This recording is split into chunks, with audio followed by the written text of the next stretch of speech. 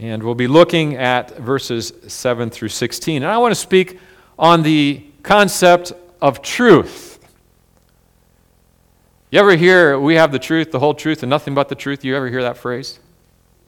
I am deeply concerned that there are a lot of folks out there in our world that think they have the whole truth and nothing but the truth, but they are far short of the truth. I think because of that, a lot of folks that think they have something are getting really a rough deal. I had a friend when I was a missionary kid in Holland. His name was Rick. And he lived for computer games. He lived for fun. If it wasn't fun, it wasn't done. And he was a good guy to be around once in a while. But as he continued to grow and I witnessed to him, he unfortunately did not accept the Lord as his Savior. And you know what his job is today? He's a computer programmer for one-armed bandits, for slot machines. Because that's fun. And I think there's a lot of folks out there that in their pursuit of fun, in their pursuit of happiness, in their pursuit of whatever might be the flavor of the day. In Uruguay, it's humanism. It's what mankind can do to better this world. It's secularism. Religion is outlawed from public life. And here in the book of Hebrews, I believe it was legalism. And folks, they look for everything around them but that which will fill the void in their soul. Science can get us a long ways. It's part of God's grace that He has allowed men to advance, and we have many comforts in our lives that we didn't used to have 200 years ago. I think of my grandparents. They started out with the horse and buggy, and look where we're at now today. And you think, wow, boy, have we advanced. But then I think back of the horse and buggy and when folks came out to church. When folks not only had a Bible in their homes, but they actually opened it up and they listened to God's Word and they knew Jesus Christ as their personal Savior. And then I think, boy, have we really advanced? And here in Hebrews chapter 13, I believe we will see several truths that if we take them to heart, if we apply them to our lives, they will change our lives for the better. Let's look at verse 7 to start out here this morning. Hebrews chapter 13 and verse 7. The text says, "Remember them which have the rule over you, who have spoken unto you the word of God, whose faith follow, considering the end of their conversation." And so I believe the first rule, the first truth, if you will, that we can gather this morning is the truth to remember your leaders well. Remember your leaders well. In our community of Durazno, it's approximately 33,000 people. We have a large, well, I wouldn't say large, but we have a significant Orthodox Jewish population. You say, I thought, Paul, you went to Uruguay. I thought the Jews lived in Israel. What are the Orthodox Jews doing in your community? It's a lot of fun. We'll get up on Saturdays, we'll walk, and we won't see any Jewish folks. But we'll come out Sundays, and there they are, walking around, doing their errands in their black jackets, their high caps. They have their curls down the side. They have their fringes. These are Orthodox Jews. And boy, is it a lot of fun to try and witness to them. I say try. I went up to one and I spoke to him and I said in Spanish, I said, ¿Cómo estás? Me gustaría hablar con usted. I said, how are you? I'd like to talk with you. And he just looked at me like this blank stare in his face like I was from Mars.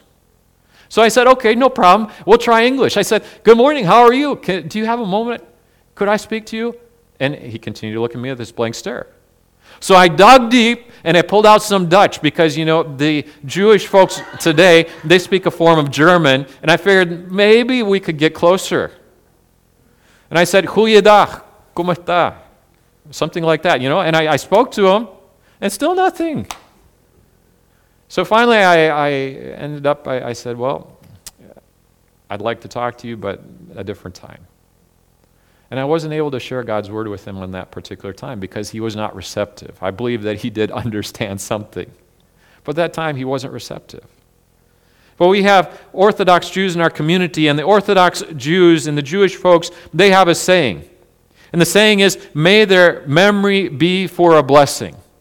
That's what they say when a person passes away. May their memory be for a blessing. And the idea is that it is up to those who bear their memory to keep their good legacy alive. And we can do this by remembering them. We do this by speaking their name. We do this by carrying on what they have started. And I think the Jewish folks have really a good idea there. This is the concept of what the writer of Hebrews, we don't know who that was, as he was speaking to his Jewish audience, he was saying, remember your leaders well. And how do you do that? You would do that by remembering what they have spoken. I think today a lot of folks say, well, when you get to a certain age, you start to regress, right? You start to go back towards your childhood. But one of the favorite people in my life, he's now with the Lord, that I really looked up to and still look up to, his memory of how he impacted my life, was my grandfather. And as the writer of Hebrews was writing to these believers who were being influenced by false teachers, folks that were teaching legalism plus Christianity, Judaism plus Christianity, he was saying, remember what you were originally taught about Jesus Christ. Remember what they spoke to you. Remember these truths. Are we a forgetful folk? In my family, 9 times out of 10, we're in a church, and somebody will come up to me and they'll say, so when was the last time you were here? Or when did you arrive in the United States? Or when is your daughter's birthday? What's your anniversary? Oh, I've got that one covered. It's on the inside of my wedding ring. I'm forgetful. So I say, well, that's my wife's department. She's good at those types of things. Yes, we are forgetful, aren't we? But there are some basic, essential truths that we must never forget. And the writer of Hebrews says, remember those who have spoken. But he doesn't stop there. He also says, whose what? Whose faith follow. It's not just what you teach, it's also what you're able to pass on through your life, through your testimony. It's what you are able to catch from those folks. And it's really neat to see how he ends verse 7. He says, considering the end of their conversation or their lifestyle, their way of living. Let's go back way to the very beginning. Do you remember Abel? What happened to Abel? But did he have a good ending? Let's look at it. Hebrews chapter 11, verse 4. Of Abel it was said expressly that his faith continues to speak even though he is dead. You see, his faith was not only something of the past, but is something which to this very day gives us hope of that which is to come. Yes, Abel was killed by Cain, but he offered up a more acceptable sacrifice. That sacrifice that was looking forward to Jesus Christ, who is the ultimate sacrifice and sin bearer. The one who died on the cross for us. He placed his faith in who was yet to come. And that faith continues to speak to us even to this very day. So let's remember, there's a lot of isms out there. Legalism, socialism, humanism, secularism, communism. Want to add any more isms in there? There's a lot of things being taught out there. But what is the most important thing that we can remember? Is it not the faith of our forefathers, those that have taught us well, those who have lived their lives well, those that have been an example to us? There's been some great missionaries over the years. I'd encourage you, if you have a church library, I see that you do, go in that church library and look up some of those great biographies, some of those great autobiographies, and see how God worked in their lives. Some of them through times of sickness. And you'll be amazed at the parallels that you can find how God worked in their lives and how He continues to work in similar fashions in our lives today. So, what truth will change your life? A truth that will change your life will be by remembering your leaders well. But then I see in verse 8, another truth that will change our lives is that we need to remember and review the basics. Verse 8 states, Jesus Christ, the same yesterday and today and forever. You say, well, this verse, it just doesn't seem to quite fit here in the context. It's like he's teaching something, and then all of a sudden, Jesus Christ today, the same yesterday and forever. How does that fit? I believe it fits because this is a creed about Christ that was taught previously to them by those ones that he was encouraging them to remember. This was a basic truth, a basic doctrine that had been previously taught. And he's saying, although the preachers may change, the preaching must remain the same. Truth does not change. The unchangeableness of the revelation is a consequence of the transcendent dignity of Jesus Christ, who is the originator of the preaching. So who was Jesus Christ? Who was he? Is he the same yesterday, today, and forever? What is it about him that makes him transcend time? What is it about him, this truth, that will enlighten us to live lives that are worthy of him? Who was there in the beginning? Was it not the Trinity? God the Father, God the Son, and God the Holy Spirit? Who was there then at the cross? Who gave himself in remission for our sins? Was it not Jesus Christ, sent by God the Father, who was holy and just, and who could not bear the sight of our sin? And so in his great love, he sent Jesus Christ, his only begotten Son, to be born of a virgin, to live on this earth without sin, to experience those trials, those temptations that we face, and then to die on that cross mocked by cruel men.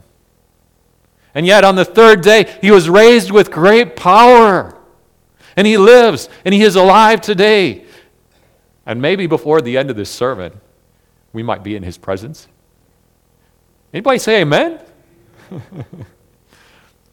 These are truths that will change your life if you live continually, constantly in the knowledge that Jesus Christ does not change.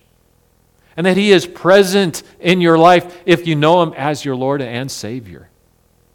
Jesus Christ, the same yesterday, today, and forever.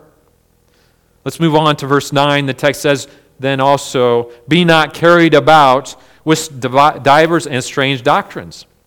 For it is a good thing that the heart be established with grace, not with meats, which have not profited them that have been occupied therein. I believe that the third truth that will change our lives is that we must revel in costly grace and not in legalism, or not in whatever we think will make us happy in this current moment. There's a contrast here. It says, don't be carried about, but rather be what? Anybody catch it? Be established. Put your roots down deep. Get a good, solid, firm foundation. When we were house shopping in Uruguay, it was a lot of fun. Well, sometimes. Those of you that have been house shopping, you understand. Now, the houses in Uruguay are not like the houses here in International Falls. Here in International Falls, you actually have something called insulation. You put it between the outside and the inside of the wall. It does wonders in the wintertime. Now, in Uruguay, they do too, but their insulation is a brick wall about that thick. Okay? Really thick walls if your house is old. Our house is really old. The walls are thick. We have windows and doors that are, I want to say 12 feet high. Our ceiling in our living room is 20 feet high. When we had to change our roof because God was watering our plants even though we had a roof on it anyway, it was a lot of fun going up there and putting those beams across way up high.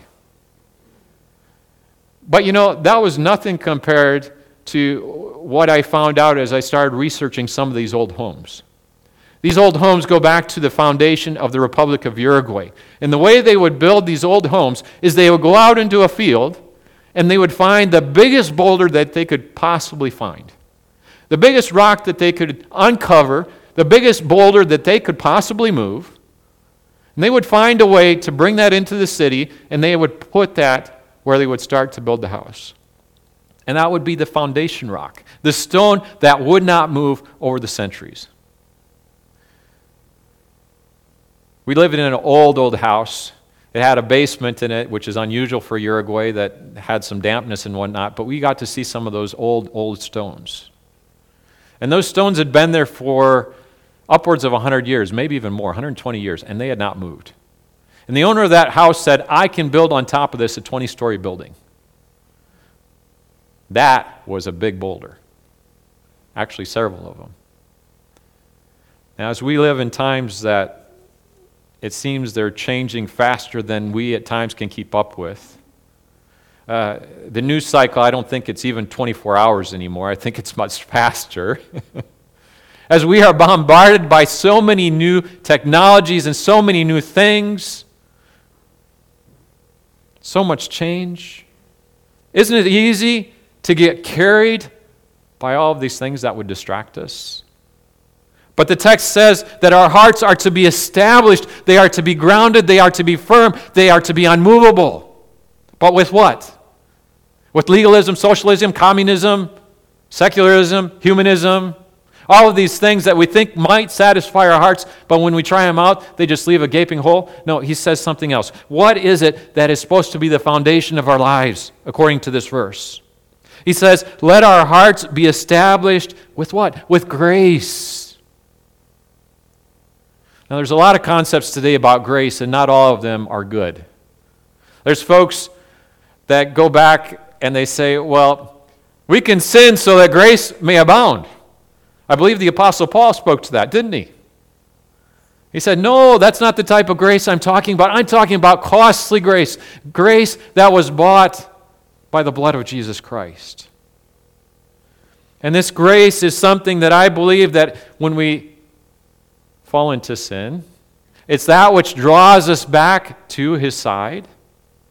When we wake up and we think of all of the mistakes that we made the previous day, but then we remember how Jesus Christ is the same yesterday, today, and forever, and how he can give us grace for another day, how he can sustain us. That's what helps us move forward. I believe that grace should kind of be like our morning breakfast. In Uruguay, a typical breakfast might be some mate, the green tea that they like to drink out of a metal straw, and they share with everybody. At least they did before the pandemic. I'm not sure if they still like to do that as much as they used to. It breaks our heart. And then they eat some bread, and it just doesn't seem, like sometimes that might be enough. Although they put some good caramel spread on there sometimes, that helps. But then you come to the United States and you get a good breakfast. I'm talking scrambled eggs, I'm talking bacon, pancakes, side of sausage, those ones that harden your arteries and you keel over. But boy, have you gotten a good something to start your day out with. Okay, this is the type of grace I'm talking about. Something that will tide you over throughout the day. That grace that is ours through Jesus Christ our Lord. 2 Corinthians 4:15 through 18 states, that the abundant grace might through the thanksgiving of many redound to the glory of God. For which cause, what? We faint not. But though our outward man perish, yet the inward man is renewed day by day. For our light affliction, which is but for a moment, worketh for us a far more exceeding and eternal weight of glory. While we look not at the things which are seen, but at the things which are not seen. For the things which are seen are temporal, but the things which are not seen are eternal. We need this grace in our lives. We need this truth in our lives. so that we can build for eternity. Let's move on to verses 10 through 12 and see another truth that will change our lives. Verse 10 says, "We have an altar whereof they have no right to eat, which serve the tabernacle. For the bodies of those beasts whose blood is brought into the sanctuary by the high priest for sin are burned without the camp. Wherefore Jesus also, that he might sanctify the people with his own blood, suffered without the gate." We live in a society where everybody likes to say, "I have rights." This is taught at the kindergarten level in Uruguay. They bring in curriculum from the United Nations and they teach the children in kindergarten what their basic rights are as human beings. They say, you have these inalienable rights. You have these rights to this and not to this. And don't let your parents tell you the opposite. And then they scratch their head and they say, well, I don't understand why my children don't turn out the way I thought they would. And the text here says that some folks have rights and some folks don't. It's in the text. Look at it, verse 10. "We have an altar whereof they have no right to eat, which serve the tabernacle." What altar is he talking about? And he goes on and he talks about the bodies of the beasts and the blood that was brought into the sanctuary by the high priest for sin, and how these were burned without the camp. And then he moves on from that allegory and he says, this is like Jesus Christ, who also went without the camp, that he might sanctify the people with his own blood. What a terrible shame to miss out on Jesus Christ, to miss out on what he offers us, the inalienable right of being part of the family of God through his great sacrifice at Calvary. There's nothing like being part of God's family. When we went to Uruguay, we left behind grandparents, we left behind aunts and uncles. But we also gained many grandparents. We gained many aunts. We gained many uncles. We gained many nephews. We have folks, teens that have come into our home, and we've adopted them basically as our own. That is one of our rights as believers, to be part of the family of God, to be part of a local church. One of the great joys of this last term as we went back, as we saw enough people gathered together in the local church in Durazno, we said, wouldn't it be wonderful if we joined together and we formalized a church covenant? If you gathered and pacted together and decided to start the church, if you agreed to basic doctrine. What a blessing it was to have our charter Sunday and see folks go up to the front of the church and sign their name on the proverbial dotted line and say, I identify with these truths. I want to be part of this local church. I want to have that privilege, and I want to have that right. What a blessing it was to see Juan Manuel come to the knowledge of saving grace, and then come to us and say, Pastor, I would like to be baptized. I believe that is my right, based on God's word, that I can testify to my unbelieving father, to my mother, who, if she's saved, is very here again and then there again. I want to testify to them what Christ has done in my life. To see our daughter Sophia invite her school friends and say, would you come to my baptism and see what God has done in me? And through the symbology of being buried under the water and then rising again to new life, to testify to their friends what God had done in them. These are our rights as believers. These are things that will not only change your life, but will change the lives of those around you as well. What a blessing we have. This blessing, this right to eat the sacrifice that Christ gave for us. Verses 13 and 14 go on and give us another truth. It says, let us go forth therefore unto him without the camp, bearing his reproach, for here we have no continuing city, but we seek one to come. Here we have the rational choice of fellowship. You see, if we have rights, we also have choices to make. Exodus chapter 33 and verse 7 states the following. It says, "And Moses took the tabernacle and pitched it without the camp, afar off from the camp, and called it the tabernacle of the congregation. And it came to pass that every one which sought the Lord went out unto the tabernacle of the congregation, which was without the camp." I'm indebted to the following from the Word Biblical Commentary. It states on that text, it gives this commentary, it says, "The erection of the golden calf signified the rejection of God. Consequently, God departed from the formerly sacred enclosure and displayed his presence only at the tent pitched outside the camp."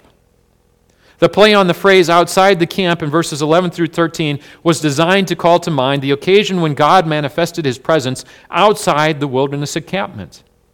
The humiliation of Jesus and his death as an outcast show that God has once again been rejected by his people.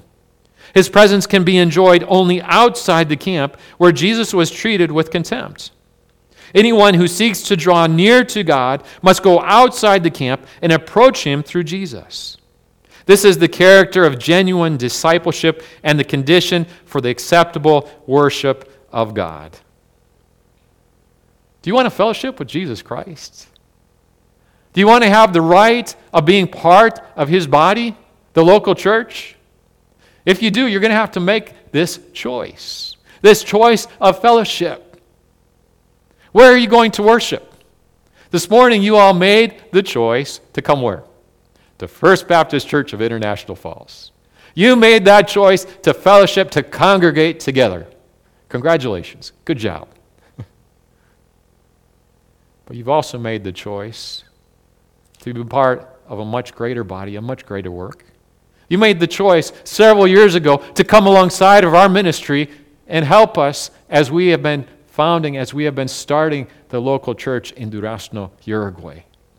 We see ourselves as an extension of your body, working with you, although we're far away. As we send our prayer letters back, we see on a consistent and regular basis, we send those prayer letters out and we ask for specific things. And you would be amazed the number of times within about a day or two where we see God's answer our prayers as you pray. That's because we have made this choice to fellowship together as a body of believers through what Jesus Christ has done. But this is not always an easy choice, is it? I think of the believers in Afghanistan today. Evil men are trying to find them, to persecute them, to kill them.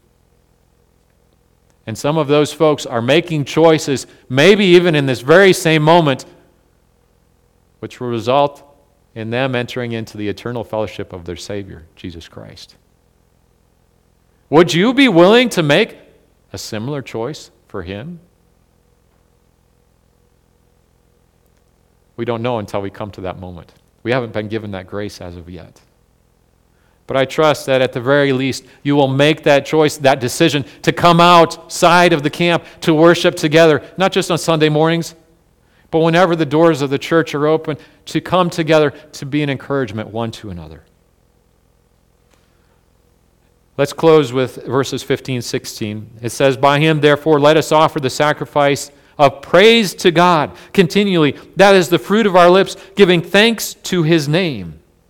But to do good and to communicate, forget not, for with such sacrifices God is well pleased." He's saying this truth that will change your life, this last one, is to praise him, to give thanks. And what do we have to praise him for? What do we have to give thanks to him for? Well, let's review.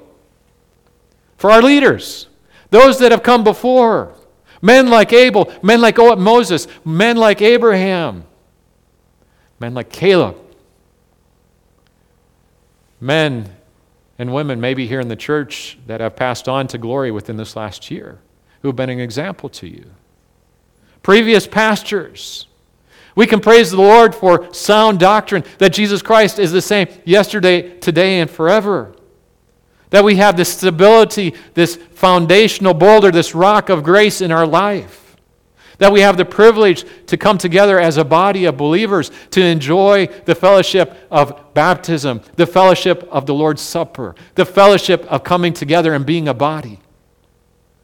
And as we realize all of these blessings that are ours, I believe that the sacrifice of praise to God will not feel so much like a burden. Do we really have to come to church? It's Wednesday night. I'm so busy during the week. No, it will be a blessing. We must remember these truths so that we will praise God, so that we will give thanks, so that we will be all in. I was talking to one of our supporting pastors. He's right there on the Illinois border, and I was sharing with him that my mother-in-law, Karen Coods, had went on to be with the Lord during our past term. And it was a difficult time for our family as she was down in Uruguay, and we were about 3 hours away and going back and forth. And the church there in Paysandú, you can pray for them as they've gone through a time of transition where they no longer have a missionary there in the church, but it's now all on them as a national group of believers. You can pray for them. But as we were reminiscing about Karen Coons, my mother-in-law, he said, you know what I remember most about her? He said, I remember about her being all in. When she got up and she walked, she didn't walk, she ran. She got asthma, and she would run, and we'd have to say, now, Grandma, you need to pace yourself. Otherwise, when you get to your destination, you're going to faint. That was hard on her because she did everything all in. And that's us as believers. We need to be all in this sacrifice of praise, of thanksgiving to God. All in with all of our service, with all of our lives. And I believe that this text confronts those that would live a certain way of life in different isms, in legalism, secularism, humanism, whatever the ism, the flavor, maybe even religionism. This text seeks to confront those that seek to live in the status quo. However, is it not much better to risk all for God, for Christ, outside the proverbial gate? The Bible says we are to go into all the world and preach the gospel. Are you one of those that are being called to this culturally rich, deeply rewarding, and transformative journey of discipleship? Once you get a taste of it, there's nothing like it in the entire world, and I can say that with truth. Following in Christ's footsteps fills and satisfies the soul like nothing else will do. And perhaps my journey is different than yours. Perhaps you say, Paul, the Lord has not called me to be a missionary on the foreign field. But perhaps it's not quite as different as you might think. Perhaps God is calling you to risk all as well and go beyond your comfort zone. Why not come apart and be part of something larger than your own bubble that will have rewards for all of eternity? And as the text says here, come and let us seek a place in a city that is to come. These are the blessings, these are the rewards that are ours in Jesus Christ. And that's why we can continually give praise to Him and give thanks to His name. Let's close in a word of prayer. Dear Heavenly